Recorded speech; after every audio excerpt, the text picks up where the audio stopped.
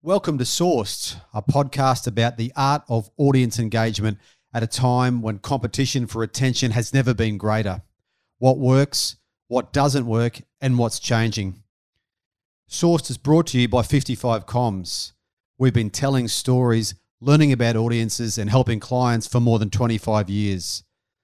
You'll hear from a range of guests, including our clients and old friends.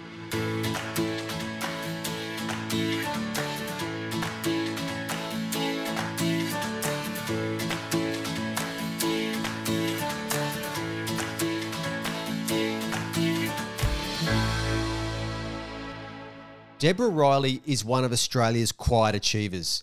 Born and raised in Brisbane, Deb had no idea what lay ahead when she began studying architecture at the University of Queensland. But watching a Batman movie on the big screen would take Deb on a journey that she hadn't expected. The next step was to the National Institute of Dramatic Art, where Deb began studying set design. Before too long, she'd be working with some outstanding creative minds. Baz Luhrmann, David Atkins, and Oscar-winning director Alejandro Gonzalez Iñárritu, just to name a few. Years later, Deb's big break came when she was hired as a production designer on the mega hit series Game of Thrones. That was from season 4 onwards. Deb had never seen an episode of Game of Thrones when she was first approached by HBO, but she would go on to win 4 consecutive Emmy Awards for her work. Deb has spent years understanding audiences and creating worlds in which the unbelievable becomes believable. Due to COVID restrictions, Deb joined us via phone from Sydney, where she has been spending her time during a quiet period for the international film and television world. My name is Michael Crutcher. Welcome to this episode of Sourced with Deborah Riley.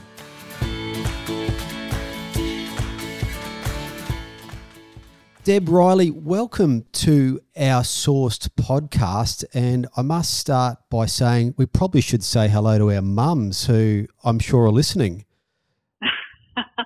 Hi, Michael. Yes. Hello, Mary. Hello, Mum. Yes, we're virtually family. We are. Well, thanks, Deb, for joining us. And for you, it's been a time when COVID's impacted your industry like every other industry. But it's meant that you've spent more time in Australia than you have for quite some time. Can you tell us about what the last 12 months have been like for you? So I arrived back in Australia on March 17 last year. I was scouting around England and Spain and Portugal and having the whale of a time. And then I realised when Australia closed the border to China, I thought, right, okay, this is serious. We need to get home now. And even at the time, the company I was working for suggested, but if you could come home via LA, that would be great. And I said, no, you really don't understand. Australia doesn't mess around with these things. I need to go now. And so I've been here nearly a year. So it had been at least 12 years since I'd been in Australia for any great length of time. And certainly, much before that, since it had been at least a year. So it's been a lovely kind of period for me of going and meeting up with like really old friends, people I haven't seen for 20-something years. It's actually been, for me, I've been lucky enough to be somewhere that's, obviously very safe and, I haven't had a lot of anxiety about it, like, friends who live overseas. So I've actually found it a very rejuvenating and refreshing experience. And we're doing this in separate locations because you are in Sydney and that's where you've been for a little while now. You've been obviously in touch with a lot of your colleagues who you've worked on over the years with different productions around the world. So it's sort of a universal thing in terms of the impact for your industry, isn't it? It's not just something unique to Australia, but something that people the world over are enduring. Yes, exactly. But I have to say, people in Australia have been able to keep working so much better than people in other parts of the world in terms of the film industry. And it's been managed very, very well here. The situation for me is that I haven't worked here for so long that I'm not really part of this industry. So my friends and my colleagues in the film industry tend to be, the people that I have worked with over recent years. So I more naturally consider myself part of that group than I do with the Australian industry, if that makes sense. So Australia has a lot to be proud of, though, because there's a lot of film work that's come to Australia as a result of coping so well with COVID. Deb, your career's been through a few really interesting phases, but at the heart of everything you've done has been audience engagement, just knowing how to get audience attention and to keep that. It all started with your first step after you left school. What did you do then? So when I left school, I enrolled in the School of Architecture at the University of Queensland. When I did that, I had the full intention of graduating as an architect. The architecture degree is broken into two sections. The first 3 years used to be called the Bachelor of Design Studies in Architecture. I think it's slightly different now. And then you would go and you would do your professional year before coming back for your final 2 years of the architecture degree. So there was a natural break after the first 3 years, and that's when I veered off into something else. So for a little while there, though, you were going to be Deb Riley, the architect, and that was where you expected to be. When did it change a bit for you?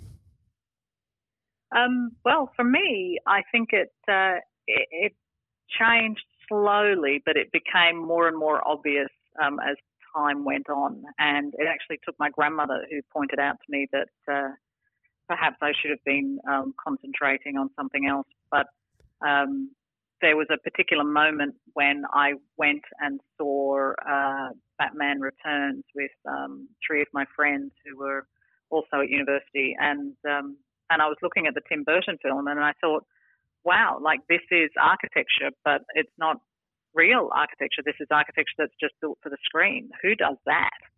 And then I went back to my old school and looked up the career guides, which of course were books in those days, and realised that there was something called set design, and you could study it at the National Institute of Dramatic Art in Australia. And that was the next move I made when I took the time out after the third year of architecture. Yeah, because those Tim Burton films always had a bit of a look about them, didn't they? They felt like they were in a particular place. And was that what sort of caught you, that type of feeling when you watched that movie? Yes, it absolutely was, because I think at that time I had never thought about it. I didn't know that there was an occupation called production design, which is what I do now. I had never heard of it before, which is very different to young kids now who are interested in the film industry. But I had no idea. For me, when I saw the Tim Burton film, and I had seen other films, but I guess I wasn't watching it with the same eyes, you know, it's a very particular look, and maybe I had assumed up until then that other films were just shot on location or they just turned up and started shooting. I had never considered that there was something called the art department. I had never really thought of that. I was very into Walt Disney and animation, and I understood that there was that part of filmmaking, but I didn't understand that film and television also need an art department. And I guess it was the first time that I actively sought it out. I actively realised that somebody has chosen to do that as a career. And that was the point that I started looking for something else. It was a bit of a career correction. I should say as well, because you'll be too humble for this, Deb, but you, through primary school and high school, were the most remarkable artist. You could produce anything. And I saw one of your old teachers recently who said he got one of your assignments one time and took it into the staff room and said, I think we've got someone here whose parents are doing their work for them. But it had always been something that you'd done. So you had this talent as well, which you looked at through drawing, through maybe being a cartoonist and all types of things. So for you, you were able to sort of marry that up with your architecture as well at the time, weren't you? Yes, that's exactly what I was doing. And I was academically, relatively sound. So it seemed to be a very good combination between the arts and the sciences, which of course it is.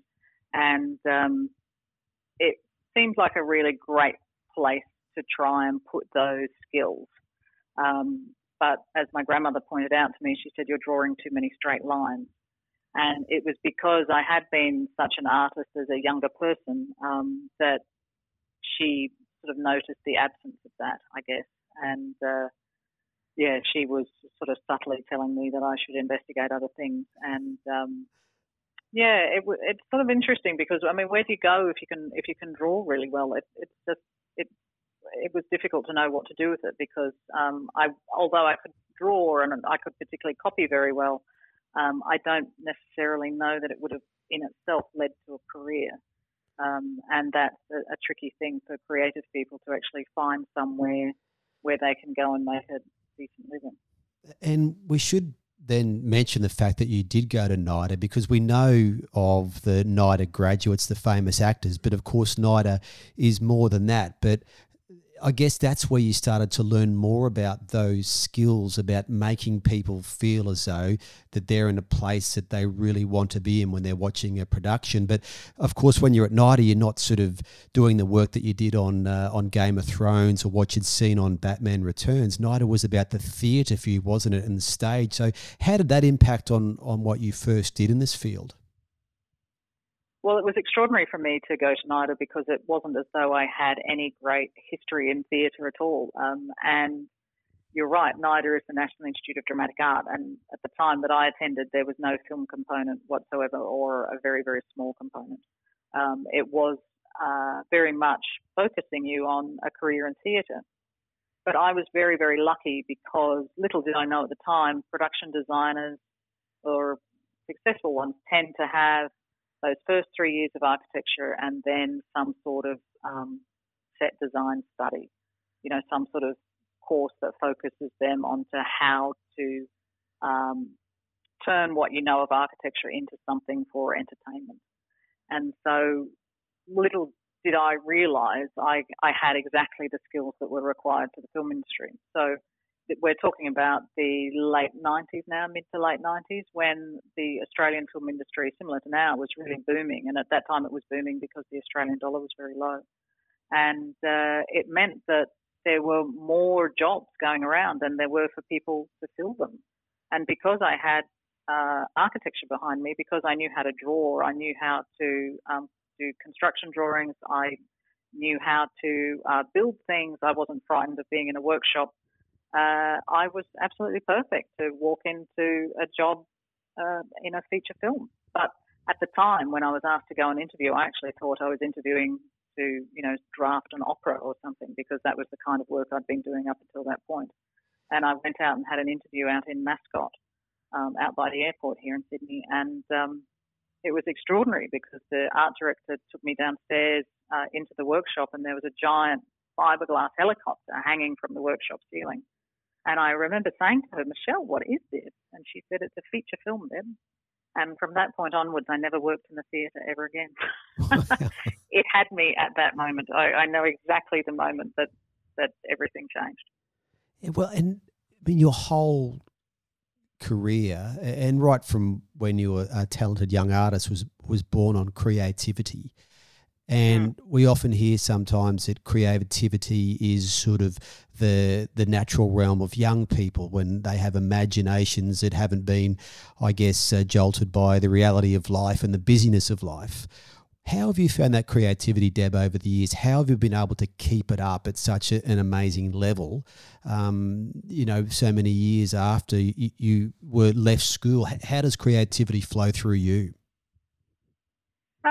It's a curious thing because I don't really consider myself an artist. I think of myself as a very sort of right brain, left brain person, and I think that's one of the things that's been able to sustain me in the industry, because I can see that the industry is actually exactly that. It's a business, and you have to think of yourself as operating in a much larger machine. And so when I entered film, that was actually one of the things I liked about it, was that you could see yourself as part of a much larger team of people trying to produce this product to entertain audiences and to tell a particular story and, build these magnificent sets and to create these wonderful images. And I could see my part in that machine, and I understood my value.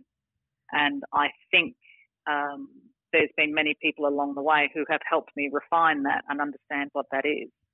But a lot of it was to do with finding my tribe, finding that group of people that were already successful in the film industry, finding the people who were interested in the same style of work that I was. And that has always been able to sustain me. And I've also been the sort of person who sort of looks out for mentors as well. I was very lucky to be mentored. So, it was those very crucial elements, I think, that sustain you over time. Let's talk about those mentors, Deb, because they have been so important to you and your career development. Baz Luhrmann, one of the important early mentors for you. What did you learn from Baz Luhrmann about working to engage audiences? Absolutely. The wonderful thing about working with Baz and his wife, Catherine Martin, who's his production designer, is that they were also NIDA trained. So for me, I understood where they were coming from and I understood exactly what they were trying to do. And it was interesting because when I was in the art department one day, Baz said to me, he said, "You're NIDA, aren't you?" And I said, "Yes, I am." And he said, "You can spot it a mile off." And I think it's something to do with just the work ethic. There's a very strong sense of purpose. And, at NIDA, we were trained to think in a particular way. We were trained to think about the process of design, the process of engaging with a story and entertaining audiences and telling that story, and how to extrapolate that into the best set design that you could, or the best costume design, or whatever aspect of the theatre you're working in. And when I worked with Baz, I understood that he was doing the same thing, but in theatre. Oh, in film, I beg your pardon. And so the wonderful thing for me was I had worked with them early on when Fox Studios in Sydney was just being developed, and they needed a backlot. So I had been a model maker for them when they were designing the backlot for Fox Studios in Sydney. And then when that rolled on to Moulin Rouge, I was hired as a set designer. Baz was already aware that I could draw because I'd been doing some like Brad Pitt kangaroo and Fred Astaire kangaroo and that sort of thing, like drawing, little costume designs for him at that point. And but not really made any particular impact, I'm sure. And so by the time it got to Moulin Rouge, I was one of the first people who was hired on that movie. And so much so that we were actually operating from his house, which was a giant house in Darlinghurst there, where he and his family lived. So my drawing board was literally in front of his door. And I was hired in particular as a set designer to draft the facade of the Moulin Rouge. But when I read the script, the line said, "And she goes inside an elephant." And I looked around me and I realised that no one was drawing an elephant. And so I did a drawing of an elephant the way I saw this elephant would work. And, and you see, when you read the script, you realise that there's various pieces of action that go wrong around this elephant and all that sort of stuff. So I incorporated all of that into my drawing and the garden of the Moulin Rouge, and very cunningly left it on my drawing board over the weekend, knowing that he would have to walk past it in order to enter his house. So by the time Monday morning came, it was the girl at the door is very good. And so from that moment onwards, I became the elephant girl because it was just the most fantastic project. And he then took those drawings, and then a separate sculptor was hired to build the maquette, to sculpt a maquette. But, from that, you then build a three-dimensional view of what it's going to be. And I was summoned to Baz's house one night, and he had my original drawings pinned to the wall, and this maquette was sitting on the table in front of him, and Catherine was there as well. And he said to me, I look at the maquette, I look at your drawings, I look at the maquette, I look at your drawings. You did not sculpt that maquette. And I said, no, I didn't. And he said, that was sculpted by a better person, the drawings are not. And I said, right. And he said, so do you sculpt? And I said, I've no idea. And he said, right, I'll meet you every Sunday and we'll work it out. I'll let you know. So it was exactly that. So he met me every Sunday. I went and bought a whole lot of plasticine, and I didn't even really know what materials to sculpt with. But I built a little framework and then built this elephant, which was about the size of a wombat. And he would do sessions with me on a Sunday afternoon, like about if the elephant could walk, how would it walk, if it could talk, how would it talk, and, all this sort of stuff, what age it was, and that sort of thing, and just develop the design that way. So it was a wonderful opportunity for me to really engage in understanding what I had to offer in that field, like how my skills might be best put to work. And he used to do something that he called, like his films, used to call, at least the red, what he called the Red Curtain trilogy, real artificiality. And I understood what that was from the theatre. It's like you're trying to create something that looks real, but ultimately it's artificial. I mean, obviously the elephant is not real, but you want to make it look like it's real in a sense. So I understood precisely the line he was trying to dance on. So you've mentioned a few things, Deb, that it sounds like they didn't really teach you at NIDA or could teach you anywhere. One of those was getting the script and finding something where you thought, hey, there might be an opportunity here. And the other thing is, do you sculpt? Well, let's just have a go. Let's just see what we can do. So that takes something from you. But I guess to be good at it, your work has to be really appreciated by others and they have to engage with it. So how did you go about going out of that comfort zone? You kind of learn as you go along, and necessity becomes the engine. You've just got to do it, so you do. And it's amazing how when you're under the gun, it's amazing what you can come up with.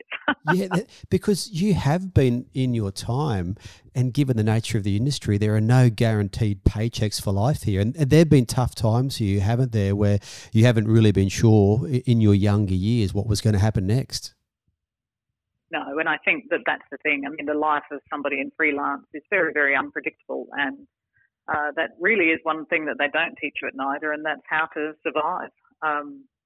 It's very difficult, I think, to understand that even though you might be going to an amazing school and, things can seem really exciting and optimistic, I mean, they can also very quickly become quite the opposite. And you've got to be able to tolerate not only the high highs, but the very low lows.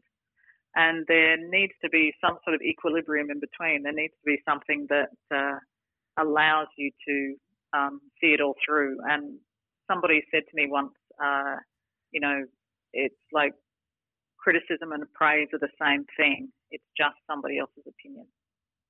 And that really changed my outlook on things, because just as much as the lows can get you down, sometimes the highs can be just as damaging, because they create low lows too when it doesn't continue. So you've really got to keep your mental health in check, actually, and just keep on making sure that you're interpreting things correctly, because I think it's very easy to become very depressed when things don't always go to plan. And the one thing that I learned when I was living in America for so long was the Americans don't care about the falling over. The Americans care about the getting up. And that's the thing that's really important. You talk about the role that Baz Luhrmann played, but also David Atkins was so important to you early in your career. Deb, can you talk a bit about David Atkins, what you did with him and the things you learnt from him? Yeah, David Atkins was initially in Australia he was quite famous, wasn't he, because of Hot Shoe Shuffle, and we all knew David Atkins and Rhonda Birchmore as a kind of a double act as tap dancers. But David is an extraordinary director and producer in his own right, and I met David when he was directing the ceremonies of the Sydney 2000 Olympics, and I was hired on the Olympics as an art director of the closing ceremony. There were two art directors, and I was one of them at the ripe old age of 26. And again, I was in that position because there was nobody else. Australia had never done this before. These job titles didn't exist. And I was so lucky because I finished Moulin Rouge and rolled straight on to the Olympics. I mean, how amazing. And yes, and that's when I met David. And it was extraordinary because when I think about it now, I mean, David must have been probably my age or maybe even slightly younger when he directed those ceremonies. What an absolutely enormous, enormous job. And just in terms of, telling the story of Australia, that was, Sydney 2000 was an extraordinary time. I mean, the opportunity for Australia to define itself in a world, in the rest of the world, and to sort of want to tell our story culturally and how we see ourselves and how the world sees us. Was quite a fascinating thing to sort of be sitting on the sidelines of and watch them shape a show. That was absolutely fascinating, actually. And David was incredible because he was not frightened by the scale of things. And David could tell you the name of everybody in the room. That was the thing that impressed me the most. even though, obviously in order to work on those ceremonies, every second of that show needs to be understood, because you've got to be able to track the movement of every volunteer, the movement of everybody who ends up out on the field of play, every prop, every costume, every shoe that, a performer puts on, it needs to be put somewhere and go somewhere. It's just the most extraordinary process of putting that show together, rehearsing it, and then getting it into the stadium, let alone the cauldron and all the other pressures that go, with that show and all of the performers and everything else. I mean, the stress must have been extraordinary. But David taught me to never be afraid of scale. He absolutely had all of that in his brain. And that was a very, very inspiring thing to see. Deb, you would go across oceans and begin learning from many different people in different roles. One person on whose films you learnt a lot was a very famous director in Alejandro Gonzalez Iñárritu. Can you tell us a bit about that? So when I was on Moulin Rouge, I met the set decorator on Moulin Rouge. Her name's Brigitte Brock, and she's a production designer in her own right. And she said to me, well, we became friends on Moulin, but she said to me, come with me and I'll mentor you.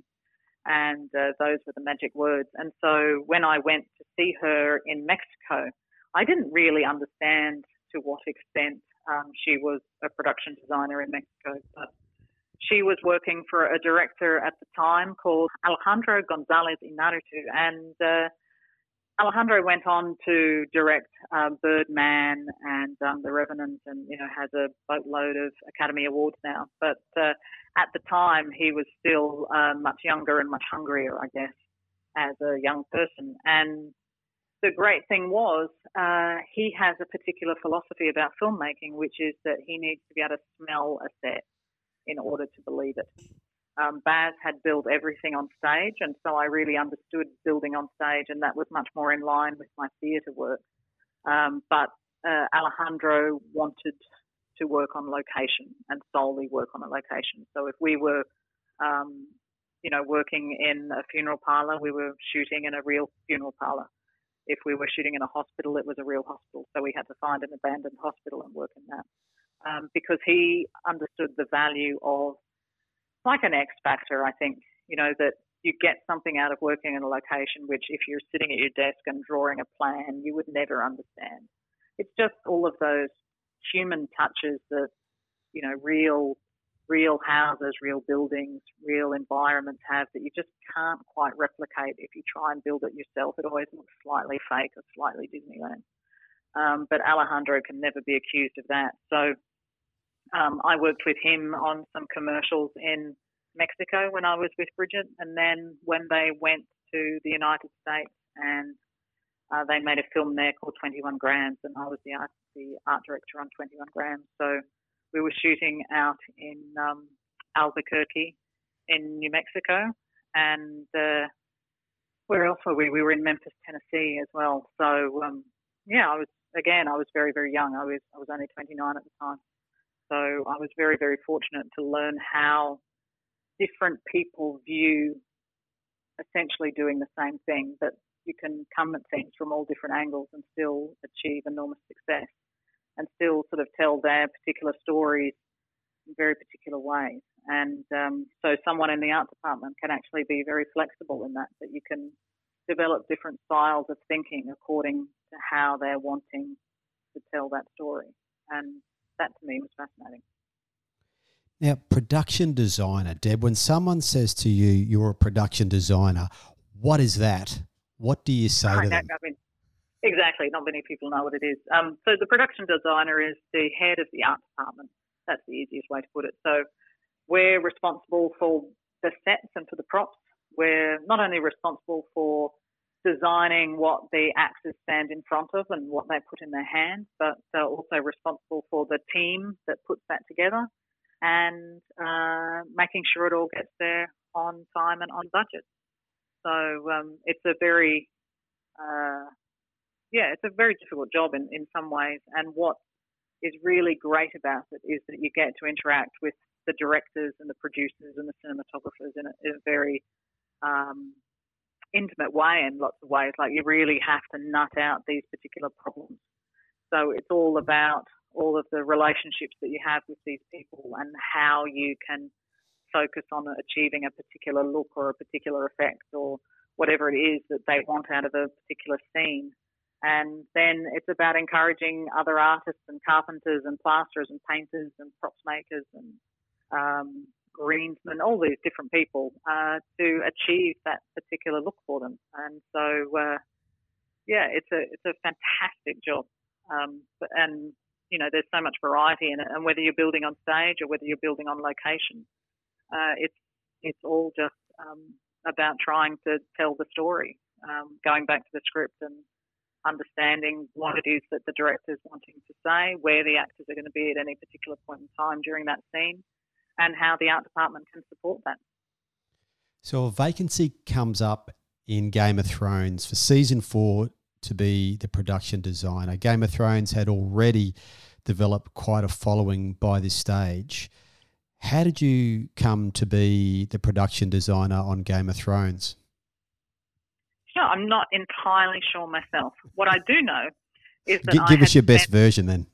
Yeah, I know. It's really weird because it's not like there's a linear story to tell. The great thing was I had moved to LA in 2008, and my agent at the time had sent me around to meet all of the heads of the various studios. So I went in to meet the head of Paramount. I went in to meet Amblin. It was like such an extraordinary experience of, going and meeting all of these different film production companies and just introducing myself basically. And, and not a lot comes out of these things, but at least they know you're in town or whatever. And I had arrived in sort of the start of the financial crisis, so my timing was really off. And then I also met the head of physical production at HBO. Her name was Janet Graham-Borber, and I met her in 2008. And she phoned back in 2013. So I had a really, really desperate time in those intervening 5 years. And I was down in Baton Rouge at the time working on an absolutely shocking ghost-busting film of all things. I was earning about $100 a day. And and then my agent calls me to tell me that I have an interview for Game of Thrones, and I hadn't seen it, and I certainly hadn't read the book. So yes, I was going to ask, had you watched any episodes at all at that stage? No, but HBO sent me the first 30 hours, even though season 3 hadn't yet aired. They sent me everything, and so I watched all 30 hours in a weekend. And then the following weekend, I went and met with them. The awful production company that I was working for at the time wouldn't even release me to go and interview for Game of Thrones on a work day. Wow. So I had to fly out on Friday night after work, meet these people now who are, still great friends of mine on a Saturday, and meet HBO and all those people, and fly back on the Sunday to be back at work on the ghost-busting film on the Monday morning. So it was a really sort of strange process. And then after I had met them, I almost was doing homework for them for a while. Like the audition process, as it were, went on for about a month. They would give me various things to do, almost like reading and comprehension, out of the books, and sort of draw, my interpretation of that. There were various sort of new cities that they would be going to in the show, so they wanted to see what I would be able to do with it. Wanted my comments on various things just to see how I would react. And I remember one day being told that I had a Skype call with David Benioff, and David was one of the creators of the show. And I thought, oh, wow, I must be getting close. Yeah. So I locked myself in an office one lunchtime and spoke with David. And he said to me, look, your name's Riley. Let's take you home. And I remember just saying, does that mean what I think it means? And because I was in Baton Rouge, he said to me, well, why don't we exchange one swamp for another? And I said, oh, wow. And I remember finishing the call, and then not even being able to sit on a chair. Like I just had to sit on the floor. Like I was in such shock that I'd actually been offered the job. And then it took about another month or so for everything to be sorted because I had no experience on paper, at least, of being a production designer. There were various protests by various people as to my appointment, and so a few things had to be fought off. And Janet at HBO was the one who, the story goes, finally said, "Come on, it's her.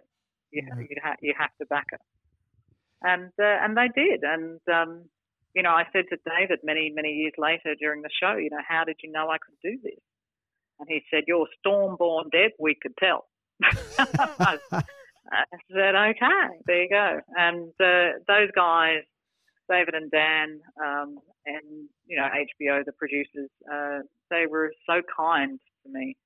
I was an Australian working with Americans in Belfast, and obviously with a group of crew from Northern Ireland and from England. So it was an astonishing experience to be a part of that thing. So it was a show you'd never watched until they came knocking. You would go on to win 4 successive Emmy Awards for your work, which suggests that the industry thought you did a very good job, but also Game of Thrones continued to grow in its popularity around the globe. So what was central to you in keeping those fans not just engaged, but growing them as well? How do you come into a world of which you haven't been a part of, and then not just become part of that world, but also enhance that world? I think I was very fortunate because I was certainly not experienced enough, and those people who protested when I got the job, they had a point. There was nothing on paper that suggested that I could do it. However, I knew in my gut that I could do it, and I told them so. I mean, even during those interviews, I did what they always tell you not to do, and I begged them. I said, I know I can do this. And I remember David Benioff saying to me, "I know you know." And I mean, I was that blatant with my desire to work on the show, because there was something about the theatricality of it, but there was also something about the reality of it that I knew it was a combination of all of the jobs I had done. It was a combination of what I learnt from Baz about the theatricality, the real artificiality, to Alejandro's work on location, to David Atkins and just never being afraid of scale, that I thought, right, I have seen the best people in the world manage this. And, if I take the best parts of all of those guys that I've worked for, I'll be able to handle it. And that's what I did. And so I was fortunate, however, because the show had already been established and there was a set tone, I could take that and make it my own. I could understand what the previous production designer had done. And as Game of Thrones grew, I could then make it my own. But I already understood what the rules were. But central to its success from an art department point of view, I think, is that I was very focused on playing the reality of an environment, because I thought that if a viewer and an audience can invest in the reality of that world, if they believed in Westeros, if they believed in Essos, they could then believe in dragons. Because from my point of view and the kind of logic that I was applying to it, if nobody believes in the world, then nobody's going to care about the dragons, and nobody's going to care about these characters.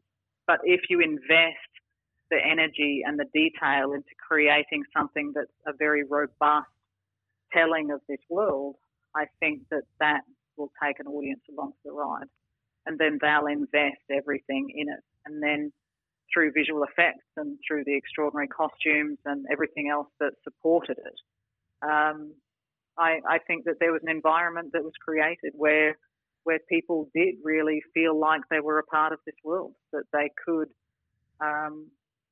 watch it and feel like they understood these characters, that they understood, their character arcs, and that dragons were as natural in that world as horses are in ours.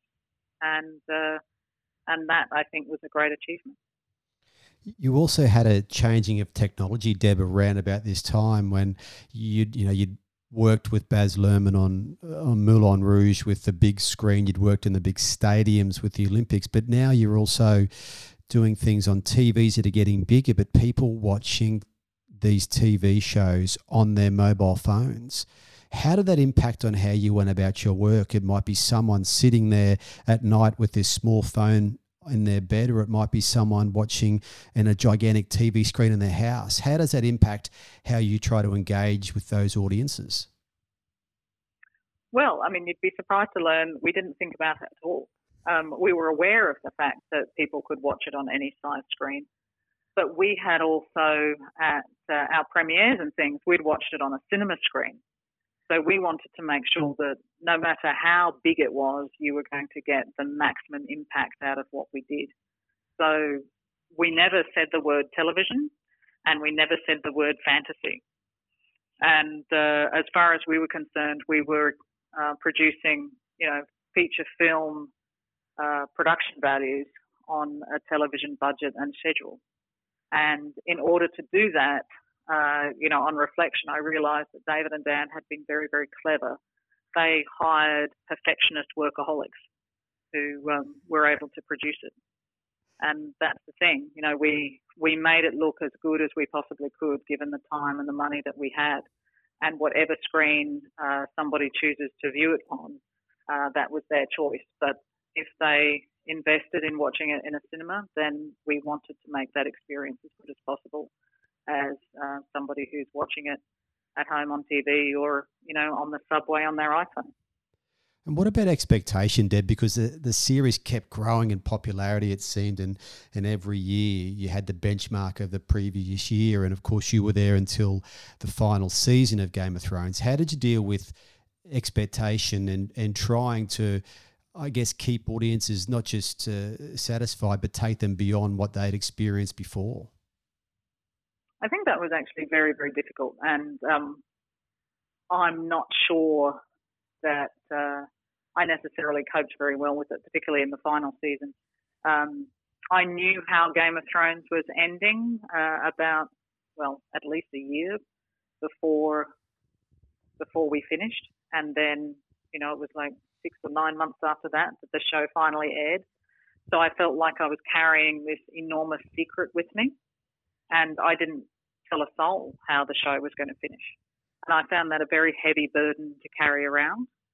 And I was so pleased, despite the reaction that season 8 received, there was part of me that was so relieved that I didn't have to carry that with me anymore, that it was out there, regardless of what people thought about it, it was done.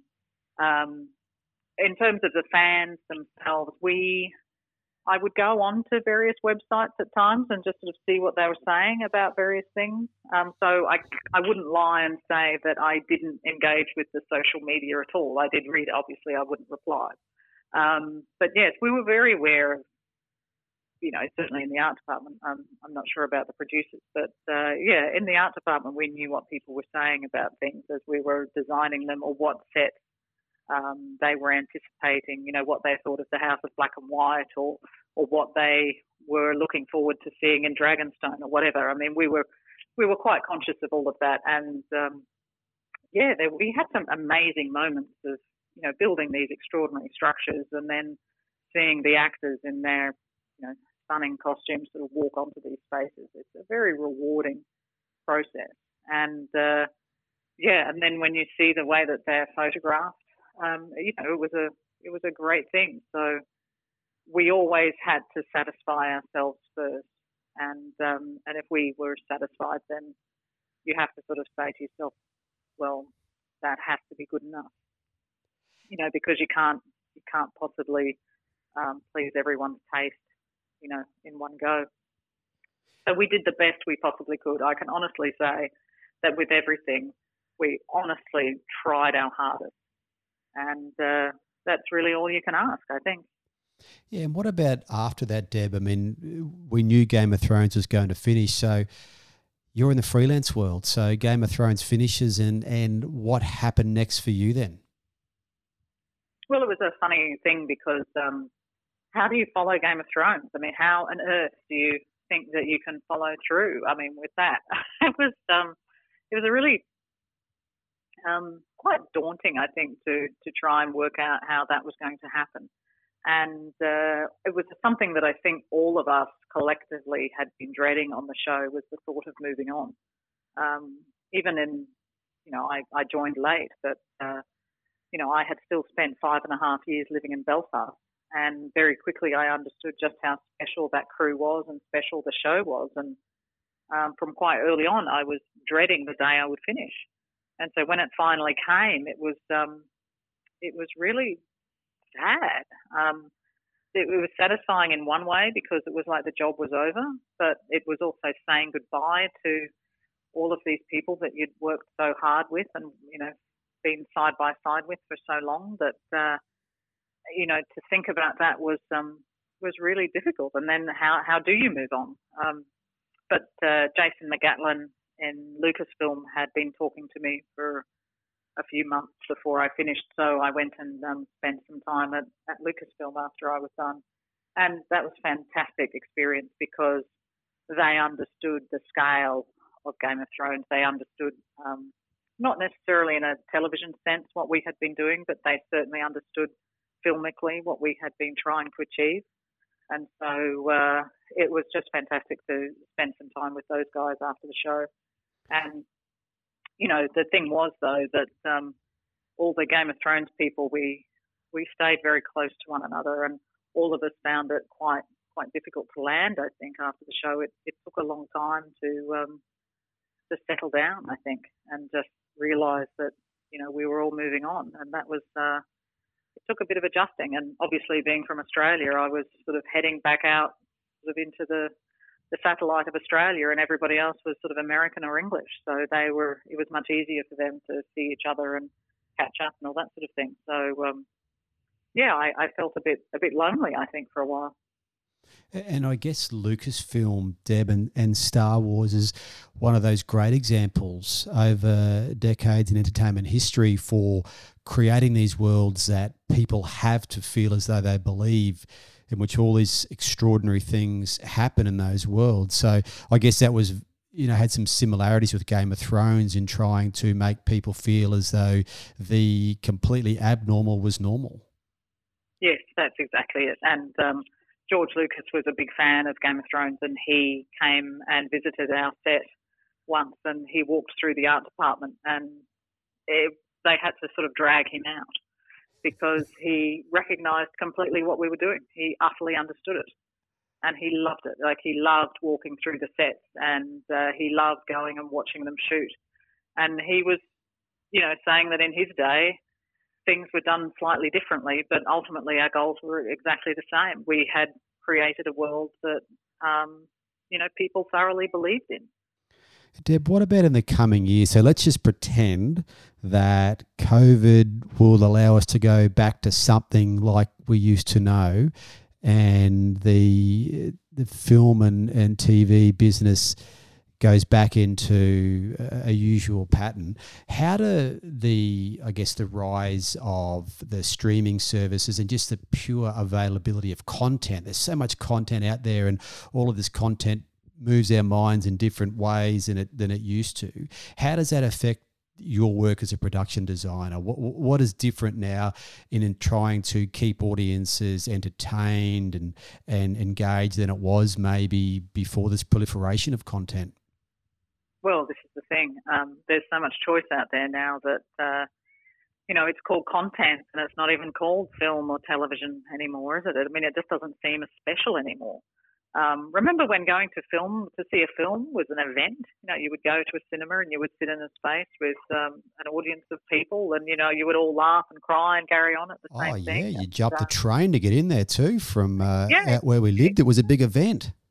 Yeah, it was something to do. It was really an event. Yeah, as you say, it was an event. It was a thing. And as I say, I can very easily recollect sitting in the cinema with my three other friends and watching Batman. It was it was something. Whereas now, it just doesn't carry the same kind of weight, I think, that it used to. So much more, inverted commas, content is being made now that the industry has a lot more opportunity, I guess, for young filmmakers, to break into the industry, because you don't need a full set of kit anymore. You can make a film on your iPhone.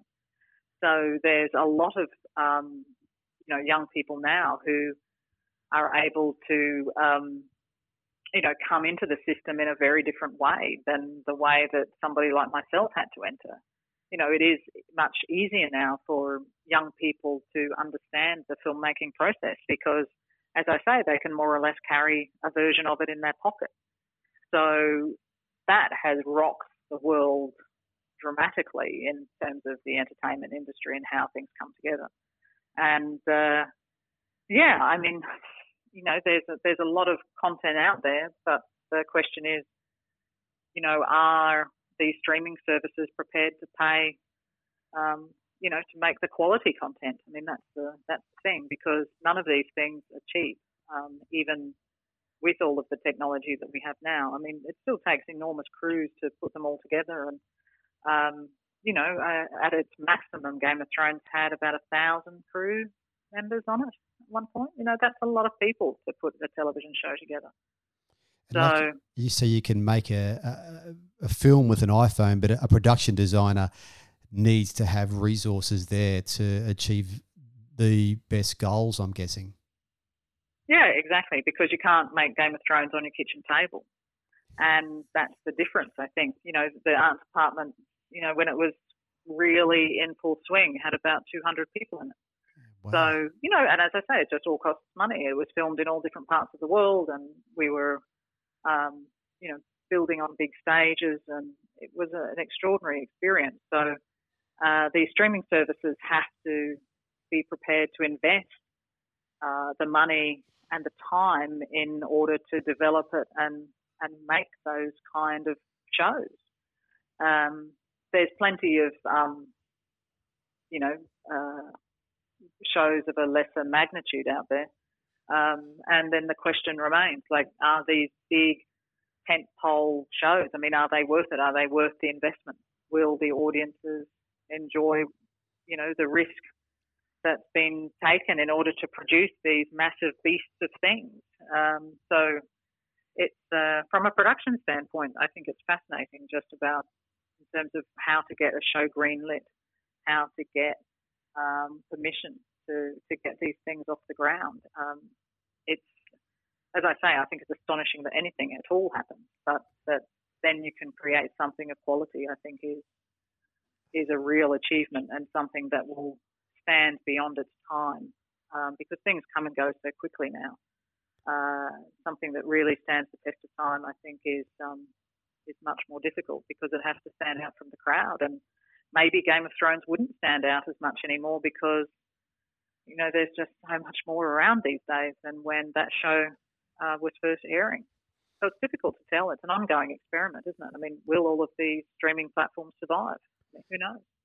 Yeah, that's right, especially in these different times. And over those last 12 months when things have been a bit different, do you ever go back and look at some of the things you've worked on before? We've mentioned some of them already, some of the films you've worked on in TV as well. Do you ever go back and look at them and critique in your own mind how things look on set? No. I'm ashamed to say there are some episodes of Game of Thrones I've never seen. Oh, really? Well, for me, I get the joy out of actually standing there and looking at it. How they choose to shoot it is not necessarily up to me, but I do get an enormous amount of satisfaction out of standing there in real time and watching the actors rehearse in the space, and then I hand it over and it's done. I felt the same way in Moulin Rouge, when I saw the elephant built and I realised that I had achieved what I set out to achieve. That's the point at which I'm okay with saying, and it belongs to someone else now. So, how they choose to shoot it is up to the shooting crew. But I like to know that I've given them the best possible thing to photograph that I possibly can. and that it supports the story and the storytelling and the director and the crew in the best way it possibly can. So that's where my satisfaction comes from, which is, I think, very different from designer to designer. I mean, I know people who are, obsessed with, watching films and, are big history buffs, film history buffs, and, take great pleasure in, the whole process of, standing there, during the whole filming of something. But certainly on drones, I mean, I was working so fast as much as anything else that there just wasn't time to hang around anyway. And so you have to be satisfied with, with knowing that you've done the best that you can and that it looks as good as it possibly can. And then, you're off to start the new thing. Deb, it's been fantastic talking to you, and especially to listen to some of your insights into the way that you engage audiences and so many people who have been thoroughly absorbed by the worlds that you have had a hand in creating probably don't realise that, but it's been fabulous to talk about it and just to listen to your journey. And once this whole COVID thing settles down, look forward to seeing what comes next, because it could be anything given your whole background. I mean, your next step and whatever project you take on, I guess, could be anything. Yeah, I'm actually going to come up to the University of Queensland and work as an industry fellow up there in my old architecture school, which will be fun. Yeah, I mean, the wonderful thing about having this time off is that it's enabled different opportunities to kind of bubble to the surface. So, to have a role in education, I think, would be a great thing. And then, all being well, in the second half of the year, I'll go over and, probably go back to England and resume my film career. But in the meantime, there are a couple of projects at home that'll keep me occupied. So it's great. Yes, and I've thoroughly enjoyed talking to you too, Michael. It's amazing to think that we could do this. Yeah, well, thank you. And I know you'll go back to UQ with so many stories that you probably couldn't have even imagined when you were there as a student. And I'm sure the students of today will benefit greatly. So thanks so much, Deb. We really appreciate your time and we look forward to seeing what comes next. Thanks so much, Michael. You're most welcome.